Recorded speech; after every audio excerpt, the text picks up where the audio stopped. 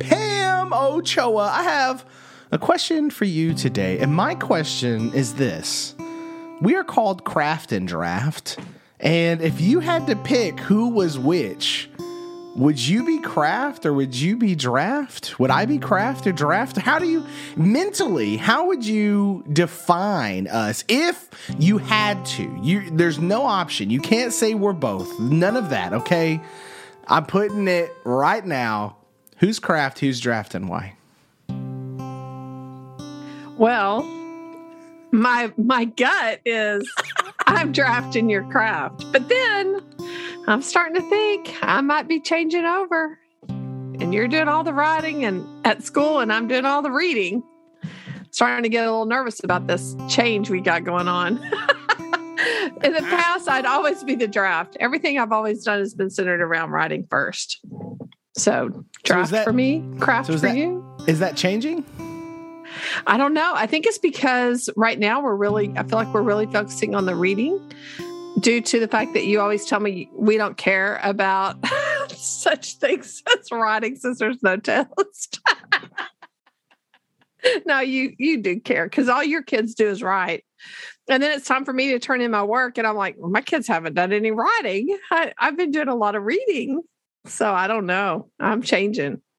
But I would say you're Craft, I'm Draft.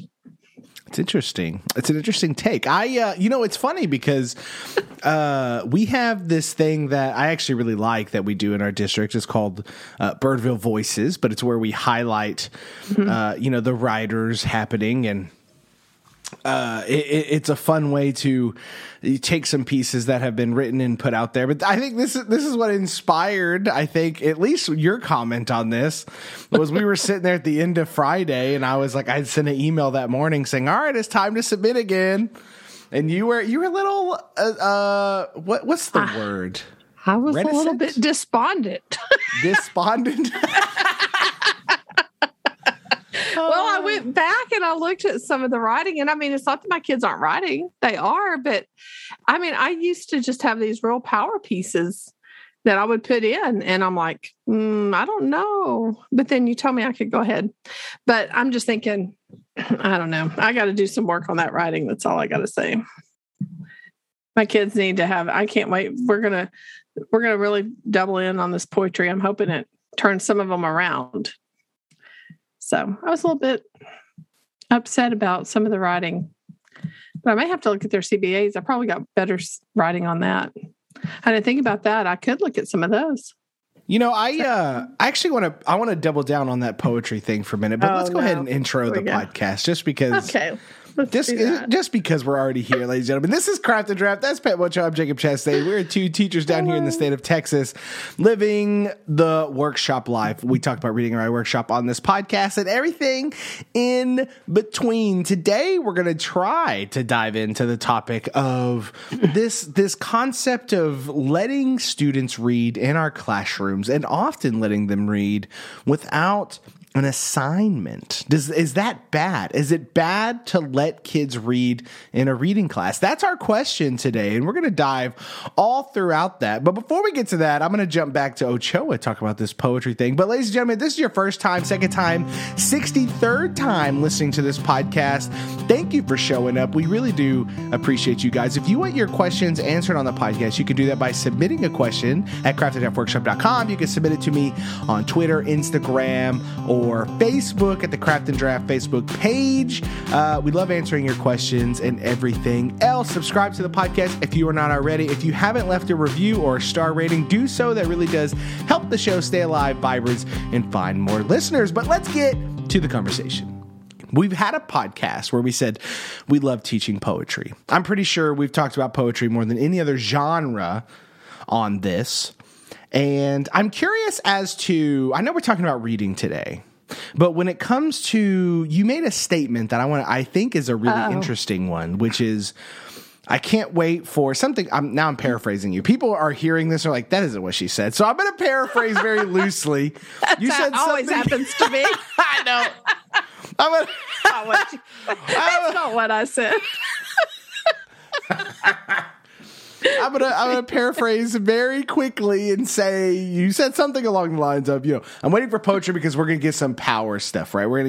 It's gonna move some of my writers. It's gonna get some of them going. So what is it about poetry that you think is going to shift whatever's happening in your workshop right now? Why is poetry a good place to be aiming right now? Well, I think poetry is... when you can get kids to dig deep in there, it really comes from the heart. And I think from that, they start taking risks that they haven't taken before. And I think it's a genre that allows them to do risky things. And they're not trying to be like another author, or they're not trying to be like what they think the teacher wants. And I think I can typically move them from that idea. I think that's really what the problem is with my writing is I think right now, when I was reading over everything the other day, it just seemed like most of the kids were trying to please me, maybe from their past experiences. I don't really know, but it was more like they were trying to put down what they thought I wanted them to put down versus what they really felt. And so I think I haven't moved my kids far enough. And I'm hoping that this poetry will get to the, if you will, the heart of the matter, the heart of what they believe, what they think, what they feel, and let them explore with words and different kinds of techniques. And let's see what they can really do. I think it'll pull creativity out of them. And we probably said this on that podcast, but I really do think that poetry does all of those things, and it's so funny because my students have been writing poetry since the first 6 weeks because I encourage it very early on. I teach a lot through poetry. And it's because I have found, and I state this actually at the beginning of Rightfully Empowered. And again, for anyone listening to the podcast, I'm sorry I keep talking about it. I'm in the final edits. It's about to be over. We're about to be past Rightfully Empowered and move on. But I keep referencing it just because it's the front of my mind. But in early parts of the book, I talk about, actually the intro, I say the majority of the pieces in there, not all of them, but the majority of them are pieces of poetry because I have found none of the pieces in there are something I assigned. They're things that students wrote. The only thing that I assigned, quote unquote, was you have to be writing, right? And so a lot of them chose to publish poetry a lot because it becomes something that students find empowering when it's not so limiting, when they realize that you can express a story, you can express a feeling, you can express a thought, all of these things. And I think that is the power of poetry. I mean, you think about like one of my favorite poets, like Emily Dickinson, for instance. She wrote hundreds of poems, and some of them are huge ideas. Some of them are snarky, like, like shouts to people that annoyed her or whatever. Some of them are deeply philosophical and depressed. And I think the breadth of her work is why I think sometimes we can capture even the most reluctant readers and writers by just saying, hey, there's this form that's not so concerned with correctness. It's not so academic. It can be as academic as you want it to be. I mean, there are some extremely complex forms of poetry and pieces of poetry that have been written that still have people analyzing them to this day. But poetry is also very simple at times, and it can be very freeing. So from the reading perspective, to kind of tie that in for you, when you go into the showing your students poems, do you have like anything that you're particularly looking for to open them into that? Do you worry about like showing them more complex poetry or looking at forms? Or are you just looking for something to stimulate their ideas? I'm curious at how you kind of think about from the beginning stages. Well, I typically begin with words. You know me, I love words. And so I try to get them to start looking for words. That is a very Ochoa thing. We're going to start with the words. Well, you start with the words. Well, I mean, first of all, some of the kids, they have trouble with that. So I let them go find words, like they listen for words. And, we talk about how poets put words together, and we just kind of look at the different meanings of words. So I kind of just have them play around with words, maybe for a day. And then I also share poetry with them, all different kinds of poetry. What we've already started is I took them to the library, and I let our librarian talk to them about anthologies and poetry anthologies, and how a lot of times people will put their poems together in a thematic way. And so I want my students to start thinking about theme and things that they really truly would like to that they feel strong about. And then maybe from there that can stem some ideas for some poems. And then maybe they can put together their own collection of poetry. So I'm hoping at the end of this that we have a collection of poems that the students have put together. So I like to put them in the role of editor and writer. So they find one, write one. So I let them find all of them. So I might introduce, some simple poetry. I try to do some things that they haven't done. But some of my lessons that I do are actually from Nancy Gatwell's some of her work. I say her work a lot, but I do use her stuff. From her Lessons That Change Writers. She does a lot of where does poetry hide?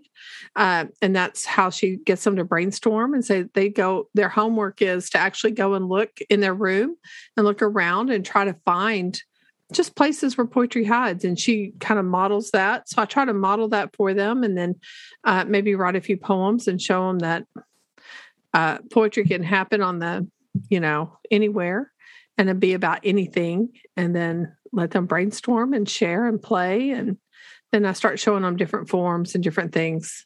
And if they want to explore that more, then that can turn into a conference if they want to explore that. So I like to show them a plethora of ideas and then let them experiment. I love it. I think that's kind of how we start. And I think this, ironically enough, we didn't plan this, but I think this rolls right into how we approach getting their reading lives going, right? It's the idea of you get them hooked first. And I feel like, I've been following a lot of quote unquote classical educators on Twitter recently, partly because I find them interesting. And I feel like some of that, a lot of their ideas are outside of what I consider practices that are not effective is the wrong word. I'm sure they're being effective in their classrooms. What I consider kind of moving in the new direction of education, which is obviously the classical part of that term of the way they teach, lends itself away from some of the newness. But a lot of them are so focused on teaching specific novels, teaching specific things. Like they'll come straight out and say, it's not my job to make sure that you're entertained, and it's my job to get you to understand the canon, because the canon is what's the knowledge that you need for moving into college courses and et cetera, et cetera. And that's interesting to me, because I have seen so much success with, quote unquote, the Donna Lynn Miller approach, of just getting book love to happen, getting students into reading in the first place. And I think my gut instinct tells me, depending on the school that you are at, it affects your view on what we're talking about on this podcast. Because I have worked at this one campus for 7 years. I was gone for 1 year, but for 7 years I've been at this campus, and we traditionally inherit students who do not have reading lives. They don't have books in the home. Right. Most of them speak multiple languages. English is usually the second language. And a lot of them aren't that their literacy level in their home language isn't even at a level that we would consider on grade level, so to speak. And so that gives us interesting challenges to where we have a curriculum and we have standards that we have to hit and we have tests that we have to give. But as we've seen, handing kids, we've never had success with saying you need to read this specific thing. What we've had success with is having these huge classroom libraries and talking with kids, conferring with kids, and giving them books that make them want to read. And it might start with graphic novels. I had a student who he came to my classroom. You know, he was the classic, I hate reading. I'm never going to read. You're never going to make me a reader, Chastain. It's never going to happen. You're not going to do it. And I was like, okay, cool. What, you know, what's funny is I taught his brother the year before, and his brother was a reader. So it was an interesting dichotomy, but he came in, he was like, I don't want to do this. And I gave him some graphic novels, and he was like, these are fine. But I could tell, like, he wasn't even reading them. He was just kind of looking at the pictures and moving on. I eventually gave him I gave him Hey Kid, which is a more advanced graphic novel in terms of ideas, but it's about a kid who lives with his family is they're drug addicts. So it's about a kid's like experience through that. It's a fantastic graphic novel for anyone who needs something that is a little bit more high level, but still in the graphic novel space. But he read that and I got him. He was like, this is actually pretty good. And I was like, okay, all right, we're moving in the right direction. After I got him to know who he was, ironically enough, I gave him a classic in the middle school world. I gave him The Outsiders next after he finally read that. And he's been hooked on it. And he hasn't finished yet. He's going through it slower. But we've been talking about it and just conferring through it and whatnot. But he is now reading a novel in November that just a few months ago in August, he would have never even believed that he would have a book like that in his hands. And here's the thing. How did this happen? Did I assign reading logs? No. Did I assign constant reflections on their books? No. We have done things like that. Have I over 50% of the time just let them read during this reading time while I kind of walk around and talk? Yes. And the crux of this podcast today is asking, why do people look down at that in schools, Miss Ochoa? Why is reading time where students can read with no strings attached? Why is this looked down upon? Why do people feel like that is a less than practice? Is it because of the systems that we have to serve? Is it because it is useless? Is it because of a misunderstanding of what's happening at that time? What is it? Let's crack open this. What are your initial thoughts on this conundrum of when someone goes, oh, kids are just reading? Well, I've seen that and heard that and had to defend that on more than one occasion. If you remember, there was when y'all were in my my reading training, we had another set of teachers from another school, and they were quite concerned. Like they would meet with me, you know, after the course, almost every day, asking me to help them frame their argument because their principal was like, you cannot be doing SSR or DEAR because if you do that, then they're not really working and they're not really reading. And so I had a chance to talk to that principal. And one of the things she said that her biggest concern is that there's no accountability, that how do you really know the students are reading? And so she's like, if I can't see their thinking, and then I can't really know if you're helping them. So that was her biggest issue, was you can't really see their reading. But this is where you have to trust the student at some point. And you have to put a book like the other day in front of them that they might read. The other day I had a student and you could tell they were just staring at it and they weren't really reading. And I went over to them and I said, so what is the problem with this book that you don't really want to read it? And she's like, it was actually he's like, well, I don't like it.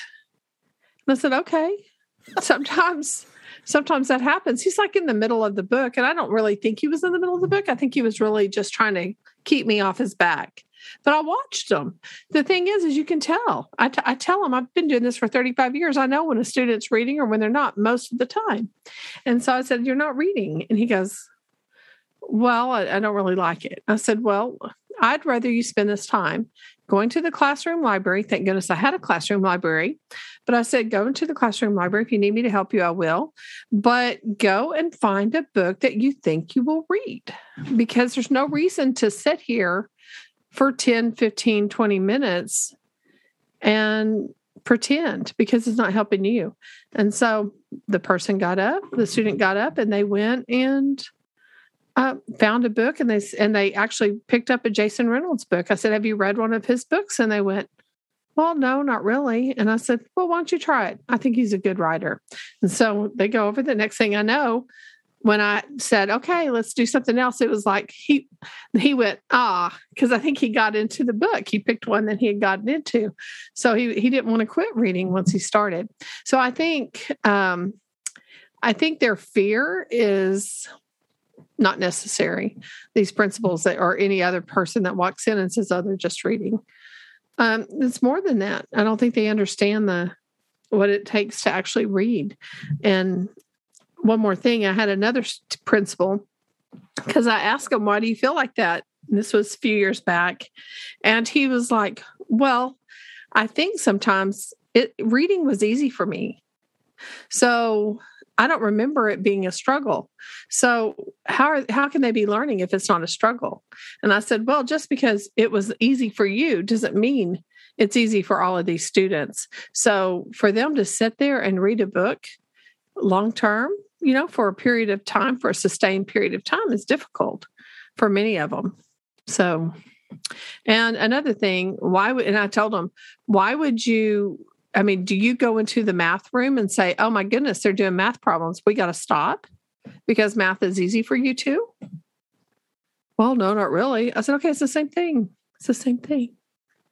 That's always, it's the, and I can't help but think that a lot of our perceptions of what school should be is so distorted by action, right? We see it in writing. If students aren't moving their pencils, they're not writing. And I've always called question to that. And it's like, well, I think about all the times I write. I sit and I think and I get distracted and I listen to music and I do all of these things in the process of writing. Now, sometimes I do churn out words all the time, but I'm also a 30-year-old person who's been writing his whole life, right? Like, I've written several books at this point and I have a process that I work through. But when you're a kid, to limit something like writing to physical movement, I feel like we're doing a disservice to all of the non-physical things of writing that happen. And I think this is the same thing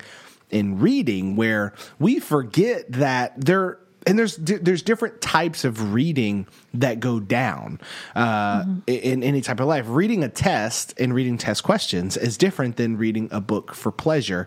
And I feel like a lot of us feel like that pleasure piece shouldn't be at the forefront of a classroom, because we have quote unquote real learning to do and we have things that we have to accomplish. And, I had a really great literacy coach who said, if you don't have time to have kids read in your classroom, then you're using your time unwisely. And she was like, I don't care if you have a 45-minute block or an 80-minute block or all day. If kids aren't reading to get into the reading zone, as Nancy Outwell calls it, then they're never going to experience what deep reading is. They're only going to read surface. This is why the research on, and we should probably do an episode on this. It would take some research on our end to actually cite some stuff, but the research all about why reading on digital devices it's not bad. It's just different, right? You read differently on screens and you don't read as deeply. And there's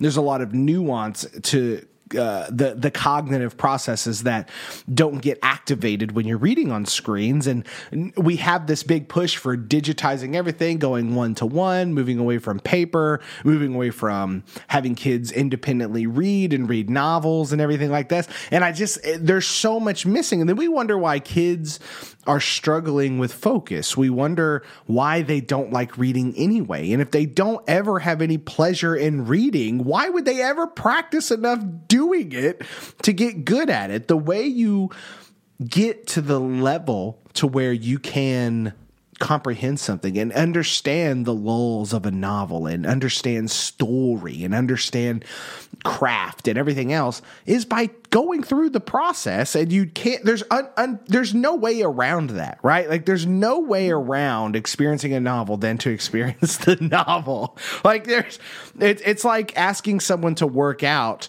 but skip past the reps. Like and all of a sudden you're going to be fit, right? You're going to have, it's like you'll have the muscles, just skip past all of the exercise portion. And we can't do that. That reading time is the exercise. It's teaching them the nuances of language. It's teaching them how things lull and get exciting and all of that. And there's so many processes going down there. And it's just to only have reading time that is purely focused on skills and what should be accomplished I feel like it's a disservice. It's a disservice to what reading is.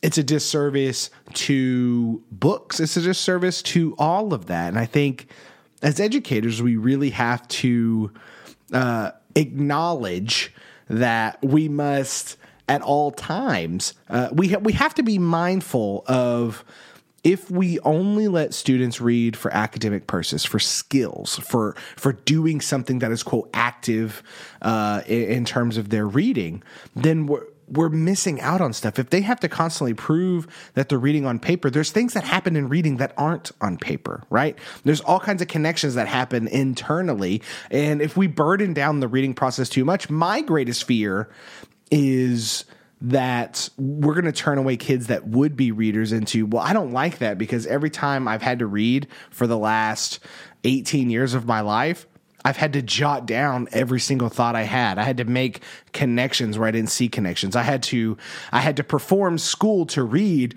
And I just feel like we lose so many readers by constantly putting that pressure on. And I feel like the easy solution to that is just let kids read. It doesn't have to be all the time. I'm not even advocating for that, right?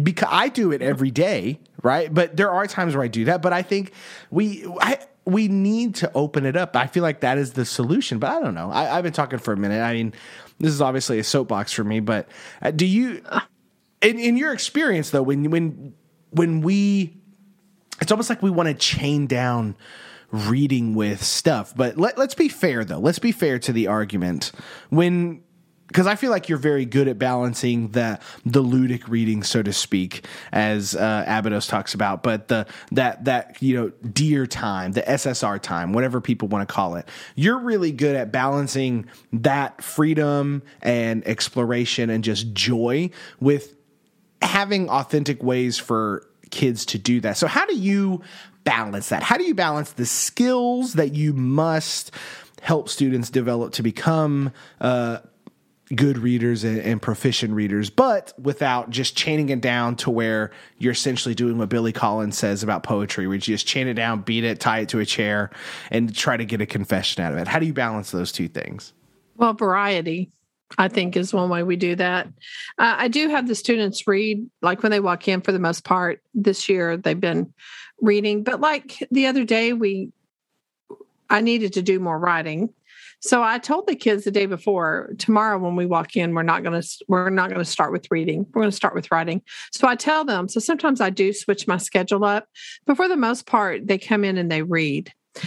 When they read, sometimes I don't have anything after the reading for them to do. So, but sometimes I'll have them do something. Depending on what we're focusing on. I think I said this the other day. We were focused on summary, so I had them summarize what they had read. The other day, I had them retell to somebody else, and then the students had to write down what they heard about somebody else's book rather than their own book. Sometimes I might ask them for a connection that they've made, and I just do different kinds of things, and they usually do that at the end of the reading. So they read, and I don't tell them what they're going to do. They read, and then they go back in sometimes and read over and look for certain things. Sometimes I don't have that part at all. Sometimes they just read, and we move on to the next thing. And other times, I might have a little lesson at the beginning and say, okay, today, as you read, I want you to be looking for this. So I kind of vary that up, and it depends on what our standard is and what we're focusing on. And that's how I do that. But I typically do all of my model reading. I use picture books and or trade books, whatever you want to call it. And I do a lot of read alouds that way. I probably don't do as much as I used to, but my students will gravitate. I have the books on my shelf, my picture books, and I have a lot of them. And they will go and pick up those books. Sometimes I have to tell them, you can't read the picture books today. But usually some of my kids that have trouble reading, like you were talking about, because I have kids that speak French, I have kids that speak Spanish, I have kids that speak language, Nepalese and stuff like that. So I don't always have students that are strong in their own language. And so I find that my picture books allow them to experiment with shorter sentences, but yet those have some pretty complex ideas in them, the ones that I have on my shelf. And some are pretty simple. So I think variety is the way I do that. And then they respond, but not every day. It's so funny that it is...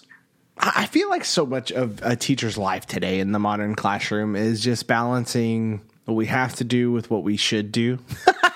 Right. You know what I mean? Like we face this a little bit in our lives recently, but it's also just like, I don't know. Like I have so many students who are reading right now. We just had this day Friday where we did something different, but we read to start the day, which is usually we do our mini lesson. We didn't have a mini lesson then, but so many of them were in their books.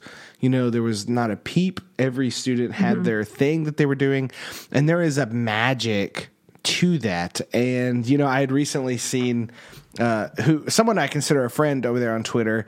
He was talking about, oh my God, like I could only imagine every kid reading a different book. Like this would like be stressful for him.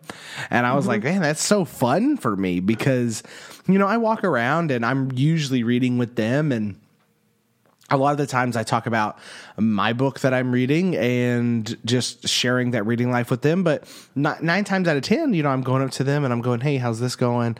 Oh, I see you're still reading that. That's awesome. How far are you? What's happening now? And just having those conversations and teaching students that I'm not really trying to get them. I feel like I spend most of my time in the early part of the year convincing students that I'm not trying to trap them, that for the love of God, don't look at a book that you hate, right? Right. I mean, that's what I told that student. Why are you spending these minutes wasting your time? Yeah. And it's also we read for like roughly 25 to 30 minutes a day, right? And maybe 20 to 30, but that's a lot of time. That's a lot of time to be miserable. And that's what I tell them. I'm like, we're doing it every day. Like and I'm not, there's really no like punishment coming for you either way. I was like, I do take a grade on your participation through this or whatever. And I do that. And we'll do that. But that's so easy. Like this should be the time of day where you're excited to be in, because I'm not telling you what to do specifically. I'm telling you, this is reading time. It can be a magazine, a graphic novel, whatever you need.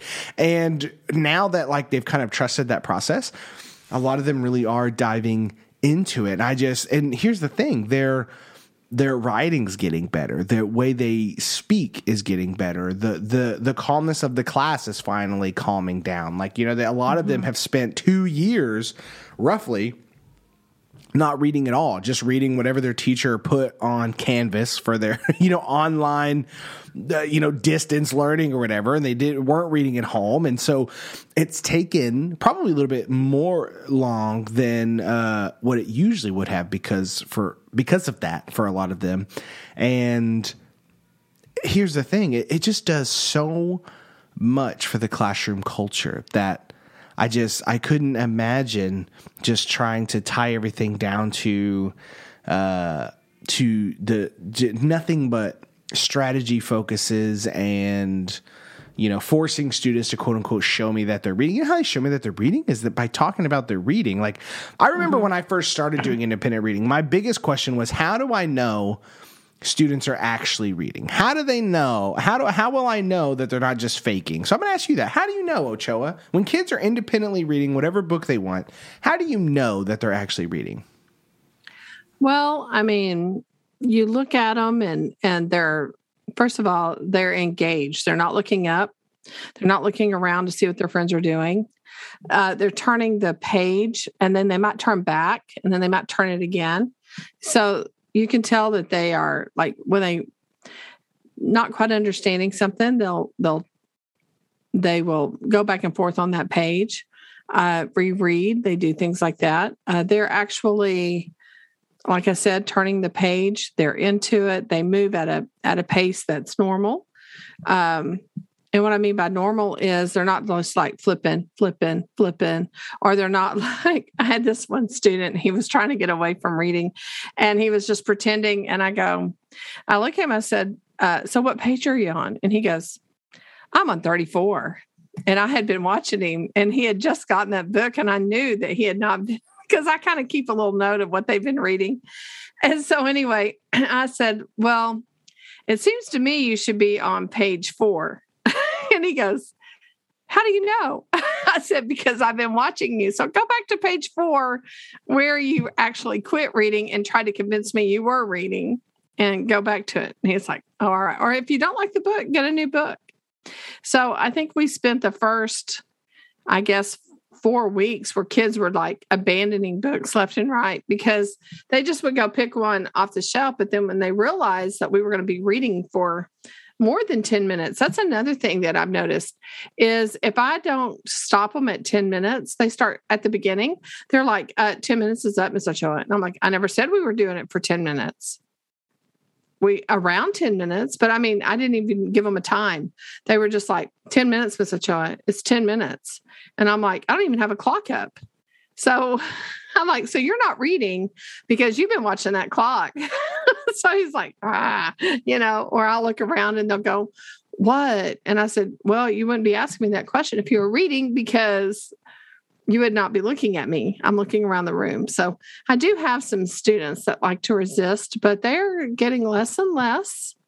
And the class gets quiet. And then they don't notice when we pass that 10 minutes. And then they're still quiet. And then, well, when I get that moment, when they get past that 10-minute mark and they're not, because I think they've been timed all this time. I think everybody thinks a workshop is 10 minutes reading and that's it. Or at least I think there's been their experience. I don't know for sure. But it seems like that because they're geared to stop at 10 minutes. And at the beginning, they were mad at me because I was making it go, oh, we got 5 more minutes. No, we got 5 more minutes, But now, for the most part, they'll go into the 15, 20 minutes. The other day, somebody goes, Ms. Ochoa, are we not going to get to the lesson? It's 40 minutes. We've been reading for 40 minutes, but it was magic. It was all quiet. I was not going to interrupt that moment. I just wasn't. And so when they said it was 40 minutes and everybody started talking, so I did the lesson. So it gets quiet. It is magical. It is magical when they start reading. You know what's so funny is I had a bunch of connections to that, but what I was thinking of that I'm dealing with right now is I'm having students that they're pretty comfortable with the time. One, I used to do the timer all the time. I would put like 15 minutes up, especially when I first started independent reading. I would always have my timer. We were very Kagan oriented on my campus at the time. And I would have that up and I would notice that students would stop a little early, because the timer was up and stuff. And eventually I moved away from that. And now I have a flexible time. And, sometimes depending on the lesson, sometimes we go really long, sometimes we go shorter, but it's usually, like I said, 20 to 30 minutes. 30 minutes is a long day, but usually we're hitting 20 minutes a day. And they're doing fine. Like a lot of them couldn't do that at the beginning, and so their stamina is going up. They're enjoying reading more. But one thing that I'm struggling with, which is kind of funny, it's a good problem, but it's a problem nonetheless, is I have students going, all right, Chastain, I read for 5 minutes. Can I please write? I have to write. I have these I'm not pieces. having that problem.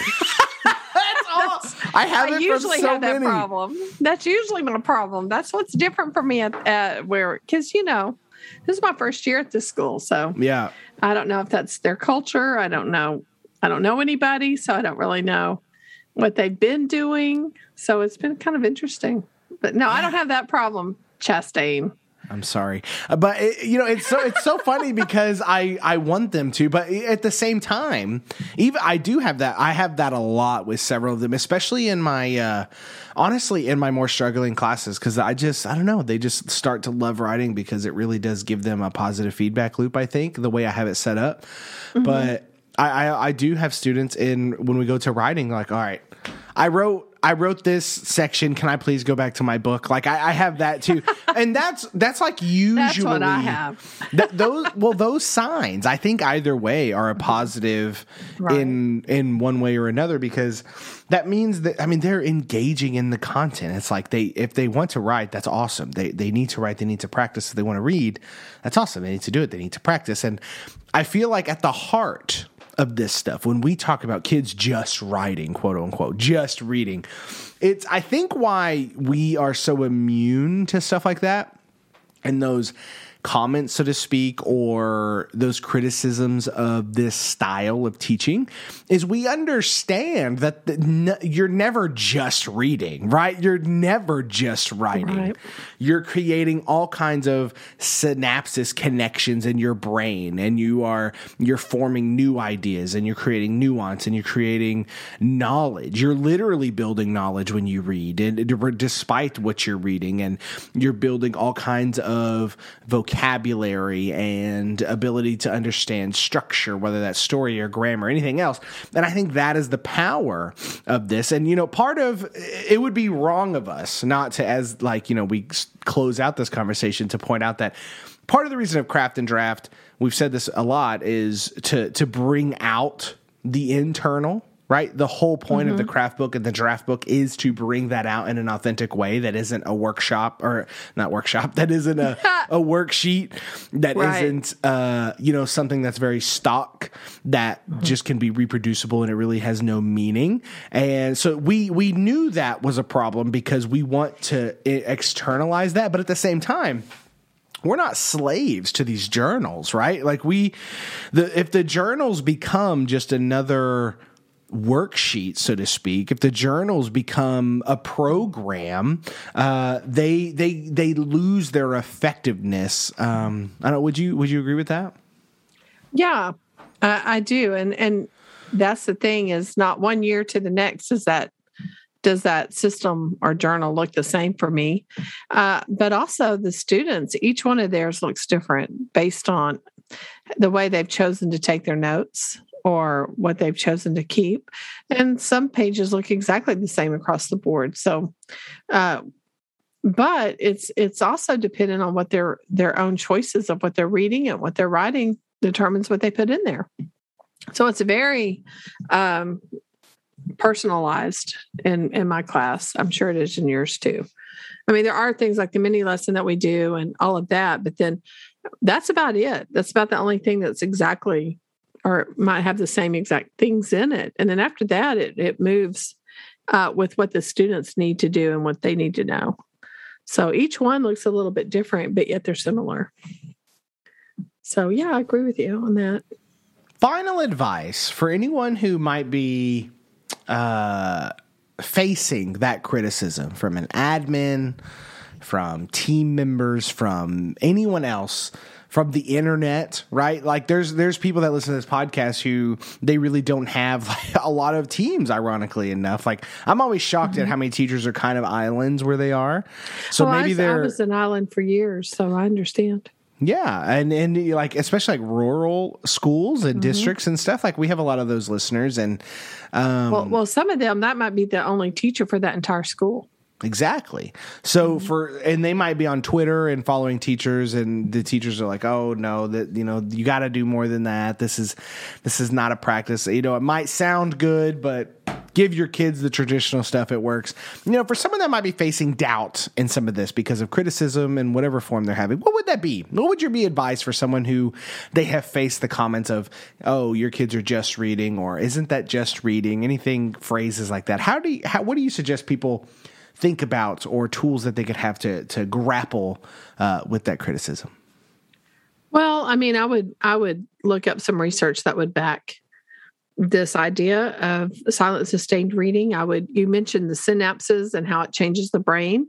Of course, they have actually mapped the brain, or actually taken pictures of people when they're reading, and the brain lights up when they're reading, and the brain lights up when they're writing more than probably any other thing, or they're creating art. Those things, the brain lights up quite a bit. And so I would look up those things.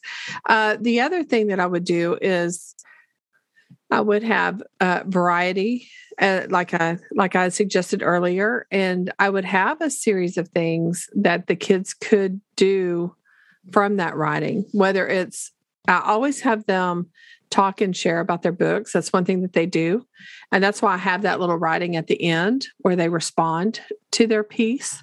And then, so then the students would share what they had written or share about their books. And there's nothing, I think, better than to walk around your room and you hear the students literally talking about the books, and they're like, hey, or here's another thing that's happened is some of my students have created their own little groups.